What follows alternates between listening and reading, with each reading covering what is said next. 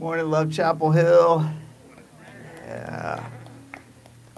We're going to begin today in prayer, and we're going to pray for the community of Buffalo, New York.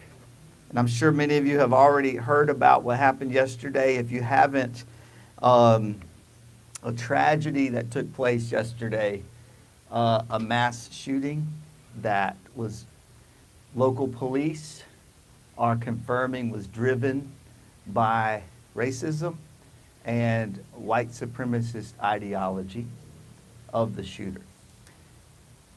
And people of color intentionally targeted. And so we're going to pray, okay? Because it's another one of those moments where we don't have words for this. We don't have the things to say. We don't know exactly what to do. But we can pray, and that's where we start. And then we ask the Holy Spirit in our prayers to form us into the answers to those prayers and to teach us and to show us what we can do and how we can act to bring about the kind of life that stands as resistance to that and that stands as the opposite of that.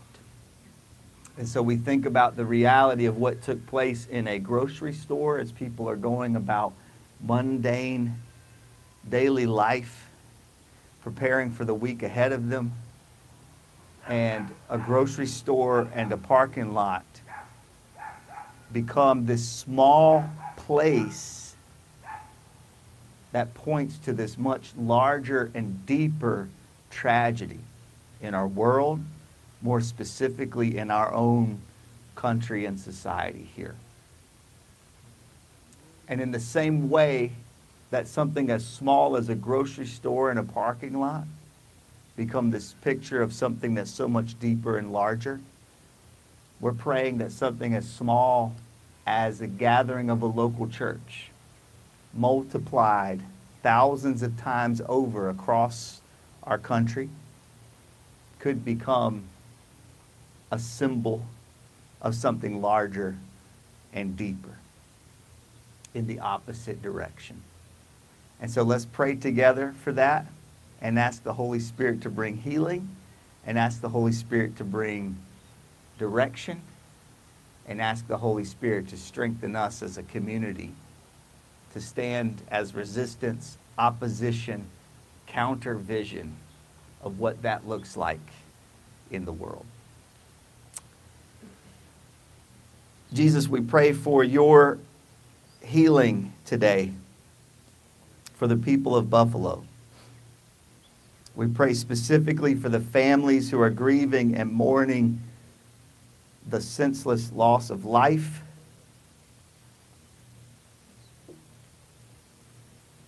And the added layer of pain that comes from the reality that it was not random.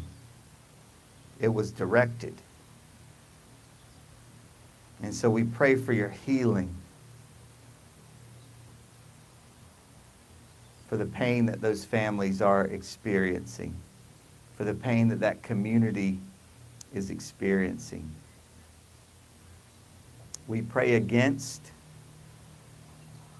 the reality of racism, the reality of white supremacist ideology, that when we look at something so illogical as an event like this, when you trace it back to its roots, you realize that is the conclusion, that is the overflow, that is the outcome of such an evil rootedness of that ideology. So utterly twisted and wrong. And so we pray against that. And we pray that you would make us a church who lives against that. Not just in moments when it becomes so abundantly clear, but in each moment as a church family and community together.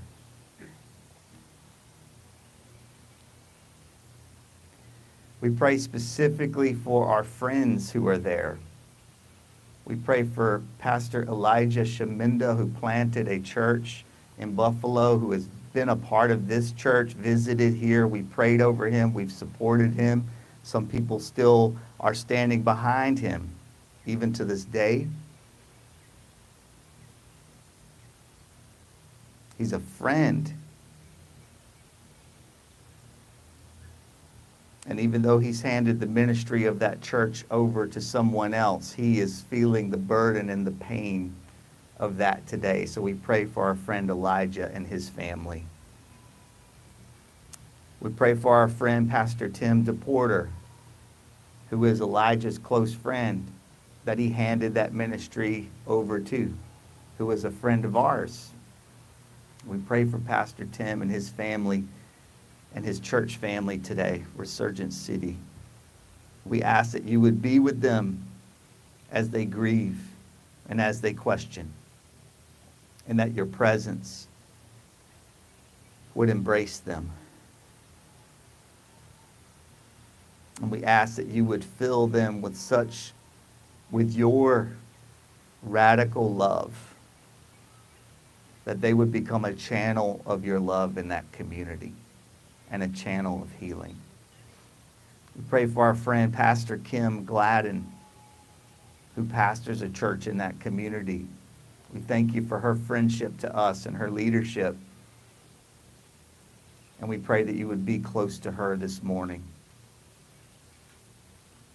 In texting with her, and she says that she lives just down the street from where this took place, that she's frequently in that same grocery store. We pray for the trauma associated around that today as well, as she tries to lead her people through this. So we pray for our friends. We pray for those churches. We pray for that community. We pray for those families. And we pray for your healing.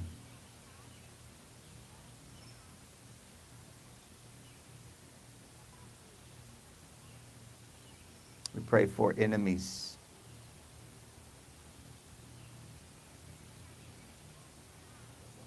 And we ask that you would make us a picture of your radical love that stands opposite of that.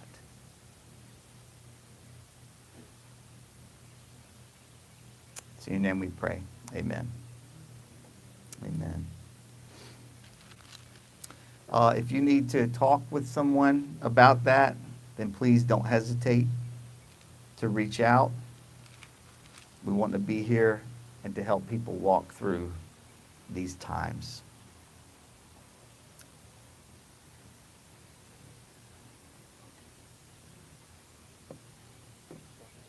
Yeah.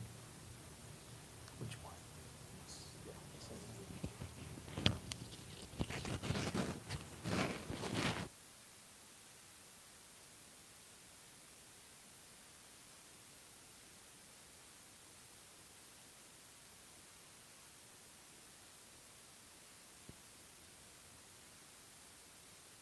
Is that good, Wes? Okay. All right. Thank you, Wes.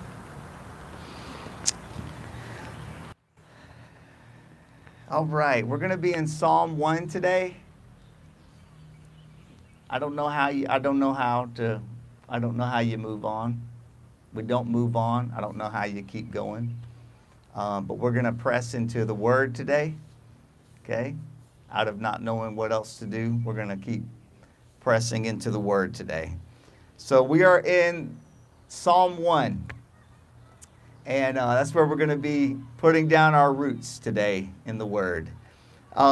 This is one of our core passages as a church that over almost 13 years of being together and gathering together in worship, this is one of those passages that has shaped us, formed us, that we continue to come back to, that is building us as a people. And so this has been a prayer over us as a church, and I want to pray this over us today as well. So receive this word as a prayer, and then we're going to dig into it together. Psalm 1. Blessed is the person who does not walk in the counsel of the wicked, or stand in the way of sinners, or sit in the seat of mockers. But their delight is in the law of the Lord. On his law they meditate day and night. They are like a tree planted by streams of water, which yields its fruit in season, and whose leaf does not wither. Whatever they do prospers. Not so the wicked. They are like chaff that the wind blows away. Therefore the wicked will not stand in judgment, nor sinners in the assembly of the righteous. For the Lord watches over the way of the righteous, but the way of the wicked leads to destruction. Jesus, help us as we dive into your word today. We know that you are the living word. And we just pray that you would root us in you, that you would teach us what it means to live in you, to be rooted in you, to bear fruit in you, to abide in you. And we pray that we would become and continue to become ongoing the kind of church that looks like this, the kind of people together that look like this, and that bear the fruit of your Spirit in this world. It's in your name we pray. Amen. Amen. They say that the best preachers will use a clear illustration to help make sense of the word so that it can be easily grasped.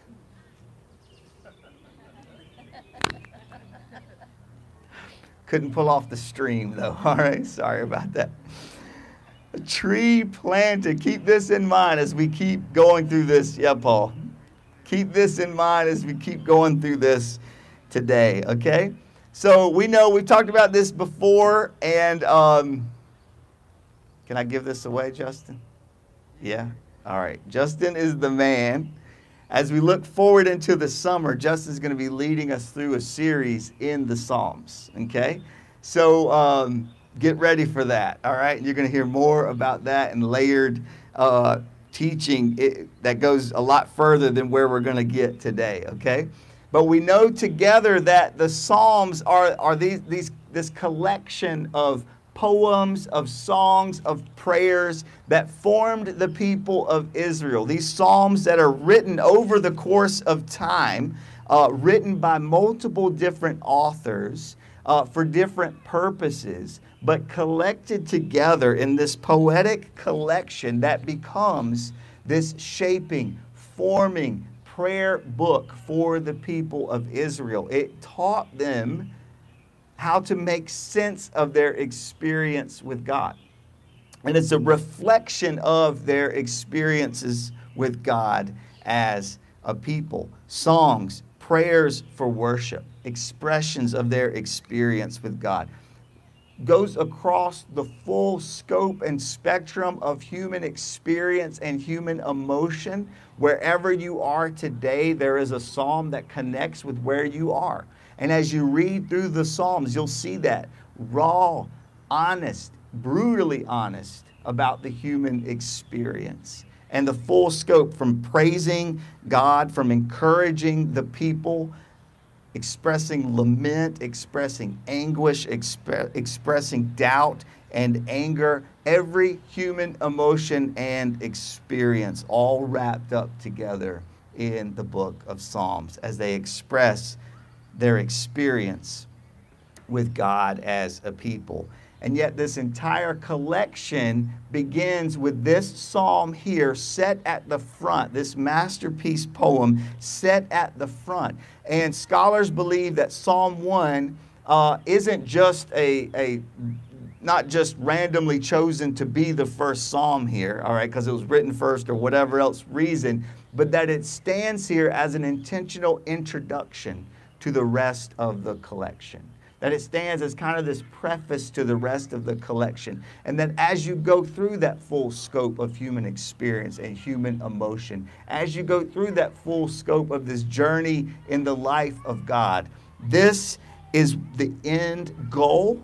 And also this sense that if you will stay rooted in Him, if you will be this kind of person, planted and rooted in Him, then whatever emotion you experience, whatever scope you walk through, you will remain because you will be rooted in Him. So it sets it up right at the beginning as this sense of an introduction, as this picture, this overarching picture of what life in God looks like, of what it looks like to root yourself beside the stream of water, which represents the presence of the Spirit of God, as we draw on that for a flourishing kind of life.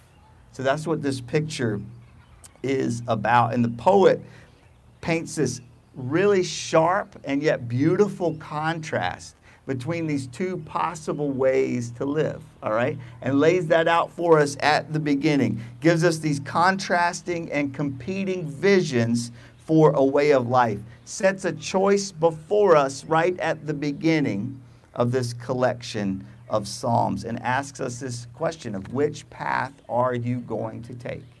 Will you live the life of a person who's planted by streams of water, drawing that flourishing life from the stream, bearing the fruit of that in your life? Or will you choose the other path that ends up looking like chaff? We're going to get into the competing images there. Jesus does the same thing all the way through His teachings. He's consistently painting these pictures and showing us two ways to live, especially in the Sermon on the Mount. And as you get to the end of the Sermon on the Mount, you can feel it building to this conclusion as He does this again and again. He talks about two roads, the narrow road versus the broad path. He talks about two kinds of trees. He talks about two kinds of homes, one built on the sand, one built on the rock. And He's intentionally showing these contrasting images and competing visions of life and challenging us with the question, which path are you going to take? And that's how the book of Psalms opens up as well. So the poet is painting two pictures here. The first is what it looks like to walk, to sit, and to stand in the way of wickedness. All right? Walk, sit, stand. You can see that progression happening. And this is poetry, so every word is intentional here. All right? And the use of that imagery is on purpose to paint a picture in our minds. To walk, to stand, and to sit. Did I get that in the right order the first time? I might have messed that order up. Walk, stand, sit. All right? That's the order that he gives it in here. And it's on purpose. You can see that progression of this settling in from walking to standing to sitting. It's this progression of getting settled and of getting stagnant in this way of life. And it tells us that it leads to this life of being like chaff. But the opposite vision we're given is one that is rooted and planted. So if you're like me, you're pausing right there and you're like, wait a second. Actually, being rooted and planted seems more stagnant and seems more settled than walk, stand, and sit, right? At least from sitting, you can get up and then walk again, okay? But in rooted, you're there. You're in place. But the difference here is that with this image of being rooted, you become open to the possibility of growth, of season after season of growth, of being alive, of bearing fruit, of the leaves on the branches, of the roots moving deeper, of the reach going further. And you're being brought into this flourishing life that can stand the test of time. Versus that image of the person that walks, that stands, that sits, that becomes settled, that becomes stagnant in that other way of life and gets referred to as chaff. So the image of a planted tree versus chaff is intended to be really stark. We might not get that from, anybody here a farmer? Nope. All right.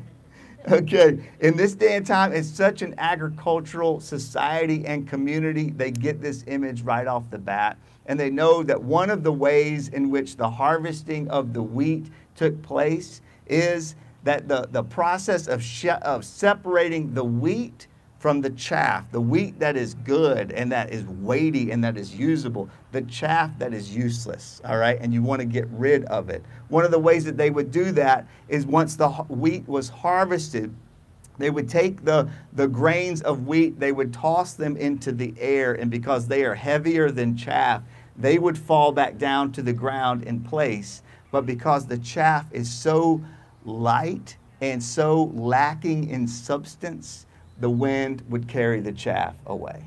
And so that's how you separate it. You toss it into the air, the wheat comes back to the ground, the chaff gets carried away by the slightest blowing of the breeze. And that's the image here. A tree that can stand the test season after season, exposed to the elements, yet still standing strong, versus the chaff that gets moved and blown away by the slightest breeze. So how do we stay rooted? How do we take this into a practical kind of level for us? And admittedly, poetry is not meant to be practical, all right? So most poetry, you're not looking for that. But the poet here does give us a very practical way to do this, a practical way to be rooted in life. And the poet tells us that the way to do this is to meditate on the Word of God. It says this kind of person meditates on the Word, on the law, and in this setting, the law of God is referring to the Scriptures. In our Christian setting, we often set the law up against grace. Okay, we set God's law up against grace, and we say we're not bound to that, but we're set free by grace, and we put this competing kind of image. And yes, we don't want to live legalistic lives. We are free in grace. But what we're getting at here in the Psalms, when it talks about the law, it's not talking about this legalistic, bound up kind of life. It's talking about celebrating the Word of God. Okay, so that's what's being illustrated here. In fact, the longest of all of the Psalms, Psalm 119, is dedicated to the law. And it's this beautiful poem that just talks about the beauty of the law over and over again. It talks about the law of God, the Word of God, like honey on our lips, like being a wide open field in which we run in freedom. So that's the picture that's getting painted through the Psalms here of the Word. And this poet says that the way to stay rooted, the way to be rooted in the life of God, is to meditate on the Word, to meditate on the Word day and night. We understand that Jesus himself is the Word made flesh, to be rooted in Christ, to meditate on the beauty of who he is, to meditate on the way that he carves out and lays out for us, to keep our minds and our hearts and our souls engaged with him. That is the practical way. It's a description here, but it gives us a prescription for what the flourishing life can look like. Now, for us in our culture, when we think about meditate, we might think about memorizing a passage of Scripture. All right, I'm gonna memorize this thing, and I'm gonna get it down. And once I memorize that, I'm gonna move to the next one and memorize that one, and see how much I can get committed to memory. And that's how we think about often engaging with the Word. But that's not what the writer here is talking about. That's a Western way that we approach the Word. But in this culture, instead, what we're getting here is not just memorizing it and kind of conquering it, but instead meditate. There's a vast difference here. And when we talk about meditating, we're talking about dwelling on it until we come to dwell in it. Okay? To dwell on the Word until we come to dwell in the Word, and the Word begins to dwell in us. Okay?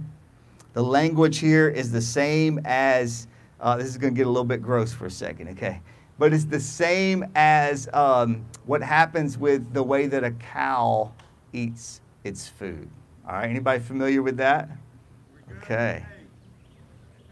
Say it again, Demont.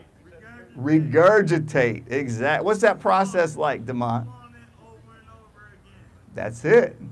Let's give it up for Demont.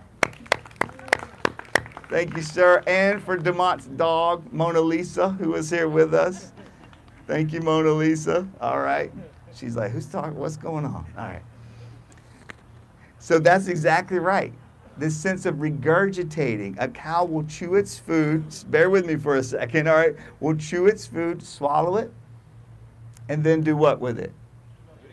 Bring it back up.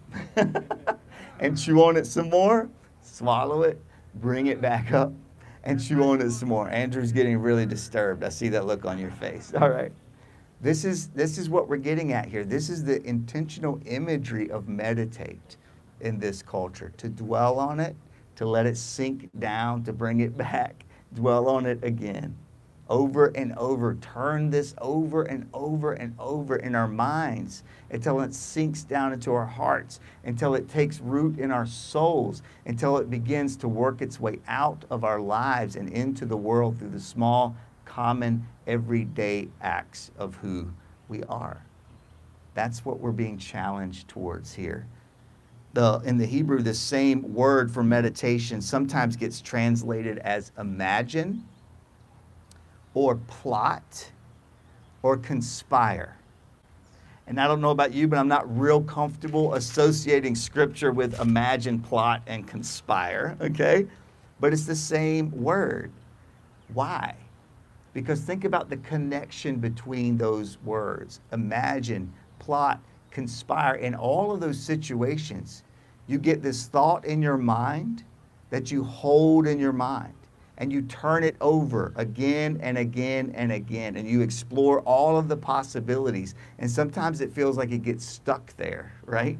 And you're turning it over again and again, and you're exploring all of the avenues of it and all of the possibilities of it. And that's the same thing that's happening when we're meditating on the Word. We turn it over again and again. We explore. Oh, I'm so sorry, Sam. Sam's going to have a lot of trouble as he comes back and tries to piece this together. All right. Sorry, buddy.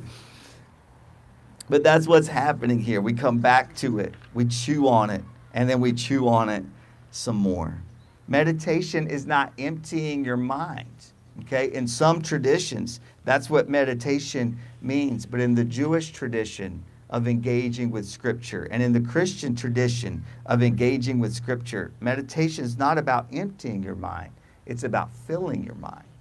It's about dwelling on it until it dwells in you and you dwell in it. Meditation is letting Scripture run through your mind until it sinks into your heart, takes root in your soul, and escapes into the world around us through the small and common acts of our lives. Dietrich Bonhoeffer was this kind of person, all right? Dietrich Bonhoeffer was a tree planted by streams of water. He was a German theologian and professor who, in the buildup of Nazi Germany, of the Nazi regime, was given an opportunity to escape. And he was given a job as a professor in America, and he came here and escaped that. And as soon as he got here, he had to turn back around. He was completely unsettled in his spirit, and he says, I cannot be here while my people are there. I must go back, and I must stand as a resistance against what is building there. And that's exactly what he did. And even as much of the German church looked the other way and became complicit in the atrocities of the Nazi regime, he stood as a voice of resistance and as a life of resistance. Not chaff blown by the breeze, but a tree planted. And as a result, just months before the end of World War II and the liberation that came, his life was cut down. He died. He lost his life standing as a tree rooted. Here's what he has to say about the power of meditation and it's a life we should listen to. He says in meditation, God's word seeks to enter in and to remain with us. It strives to stir us. It strives to work and to operate in us, not us striving, not us working and operating, but the word doing that work in us, so that we shall not get away from it the whole day long. Then it will do its work in us, often without our being conscious of it. Cole? Yeah.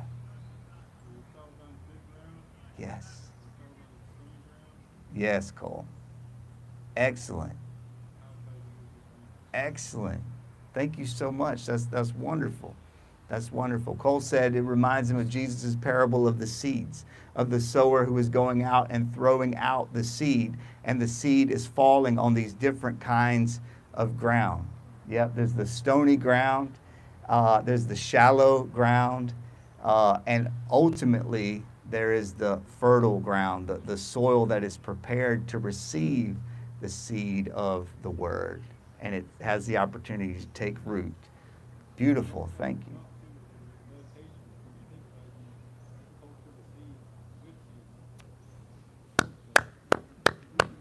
Come on.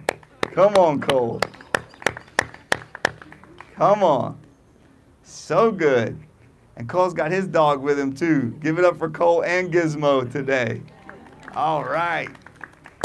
Anybody else with a dog got something to share? Come on. That's where the insight's coming from. I love it. Beautiful. Thank you. So good. So good. Keep throwing that out, y'all. If you've got something to add to this, this is a community thing. Let's go. I love it. Beautiful. Here's a challenge for each of us, okay? As we're going into a new season together, and as summer is approaching, we're in spring and summer is approaching. I want to challenge each of us. And this is overlapping with where Justin's going to be taking us to this summer. I want to challenge you to prayerfully choose a passage of Scripture that you will meditate on throughout this next season. To prayerfully choose a passage of Scripture that you will meditate on throughout this next season. If you need some more narrow direction on that, please reach out and let's talk about that.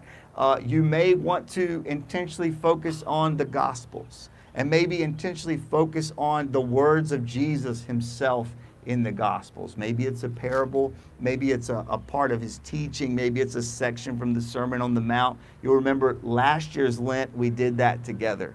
And we memorized, but not just memorized, we meditated on throughout Lent, so that in our fasting, we were also feasting on that word. So I want to challenge you to do that. Choose a passage of Scripture that will be a framework for you for the summer. Ask the Holy Spirit to guide you in that, okay? And if you want more direction and maybe some help finding a passage that is for you, then let's talk about that, okay? For some of you, it may need to be something that is a recentering, that is an encouragement, that is an anchor of hope. All right. So good. For others, you might need something that is a direct critique and challenge. That you feel like the Holy Spirit is calling you to come face to face with a direct critique and challenge of where you are and some areas of how you think and how you live. Maybe that's the direction for you. But let's talk about that together. And I want to challenge you throughout this next season to embody. Yes, sir, Ricky. A Love Chapel Hill trip? That's a good question. We need a Love Chapel Hill trip. I love it. I don't know, Ricky. Let's think about something together, okay?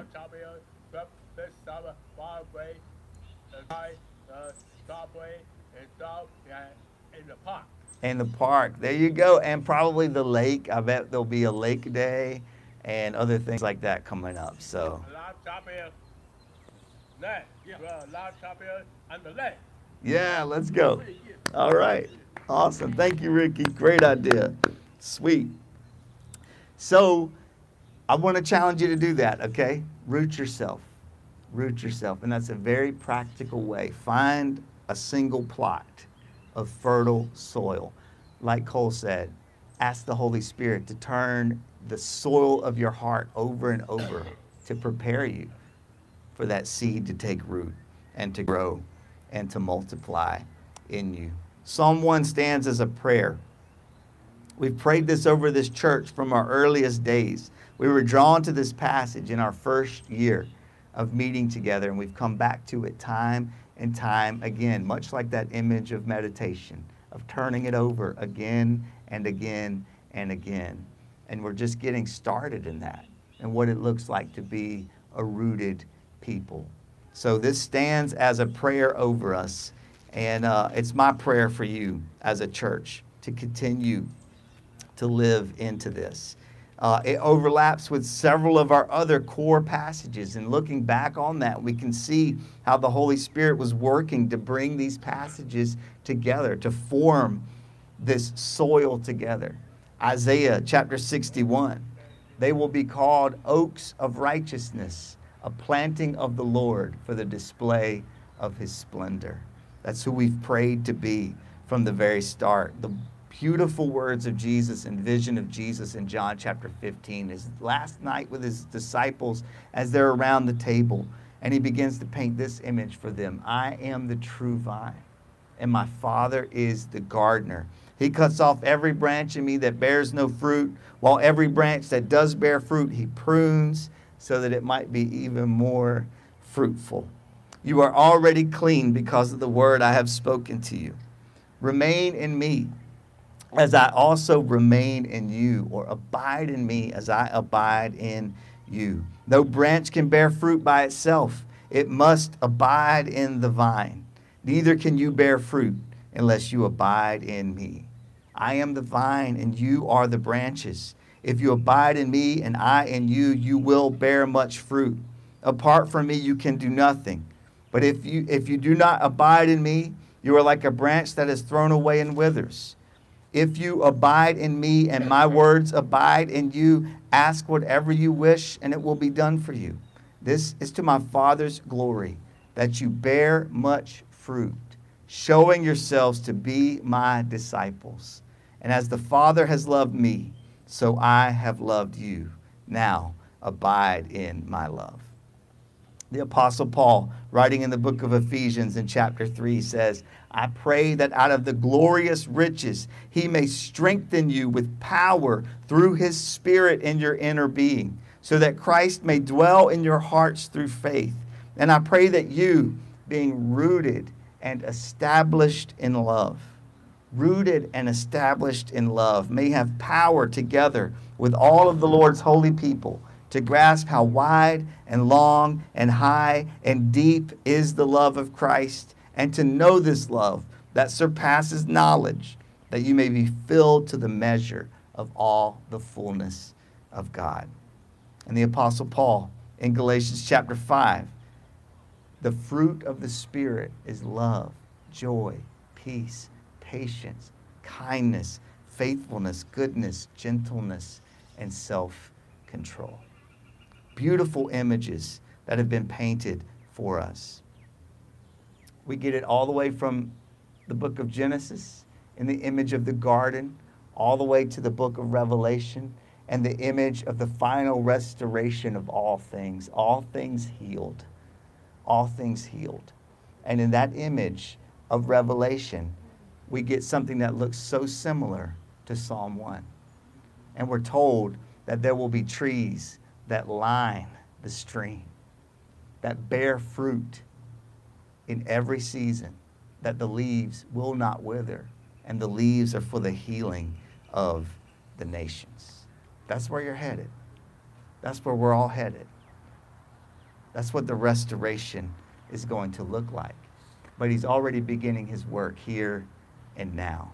You are a people planted, oaks of righteousness, a planting of the Lord for the display of his splendor, like a tree planted by streams of water. Wrapping up here, The image of the tree like that, of a strong tree, yeah, that might be intimidating, okay? We might look at our life right now and even look at this tree behind us, and we think about how long it took to get to this point. And we think about how far we have to go before we look anything like a tree planted by streams of water. And that can be intimidating for us. I'm so glad that Cole brought out what he did, because that's another image that Jesus intentionally gives us. Full of grace is the image not just of a tree fully developed and mature, season after season, rooted by the stream, but he also gives us the image of a seed. And he says that's what the kingdom looks like. And it's something that is so small, and yet it's full of the potential of all of the kingdom of God. And that's who we are together.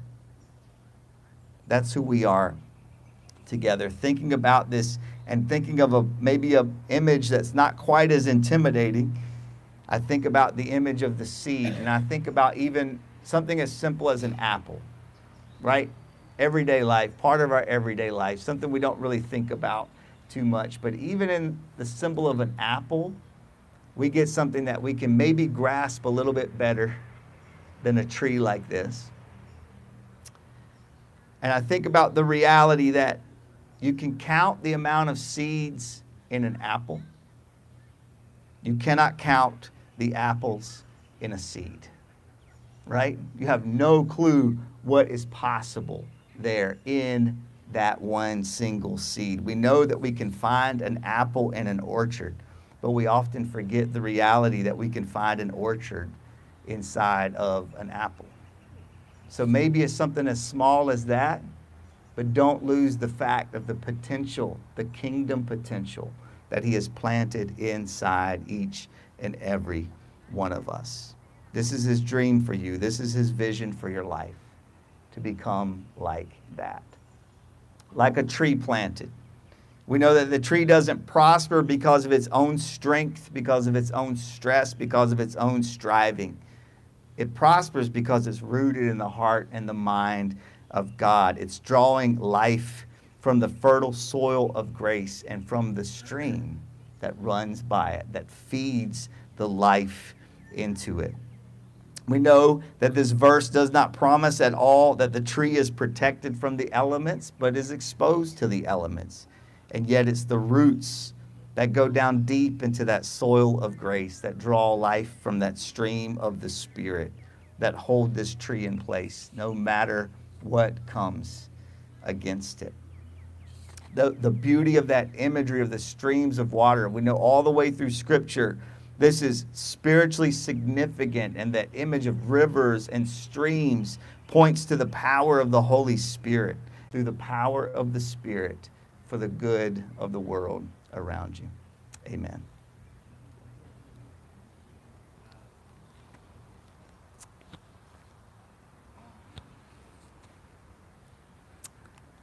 We come to the table today, and we remember Jesus around that table with his disciples, and his prayer for them, and his challenge to them, and his hope for them. As he took the bread that was on the table, this familiar symbol that had been a part of the rhythm of their lives over and over again, and he infuses a new meaning into it. As he takes the bread and he says, "This bread is my body, broken to make you whole."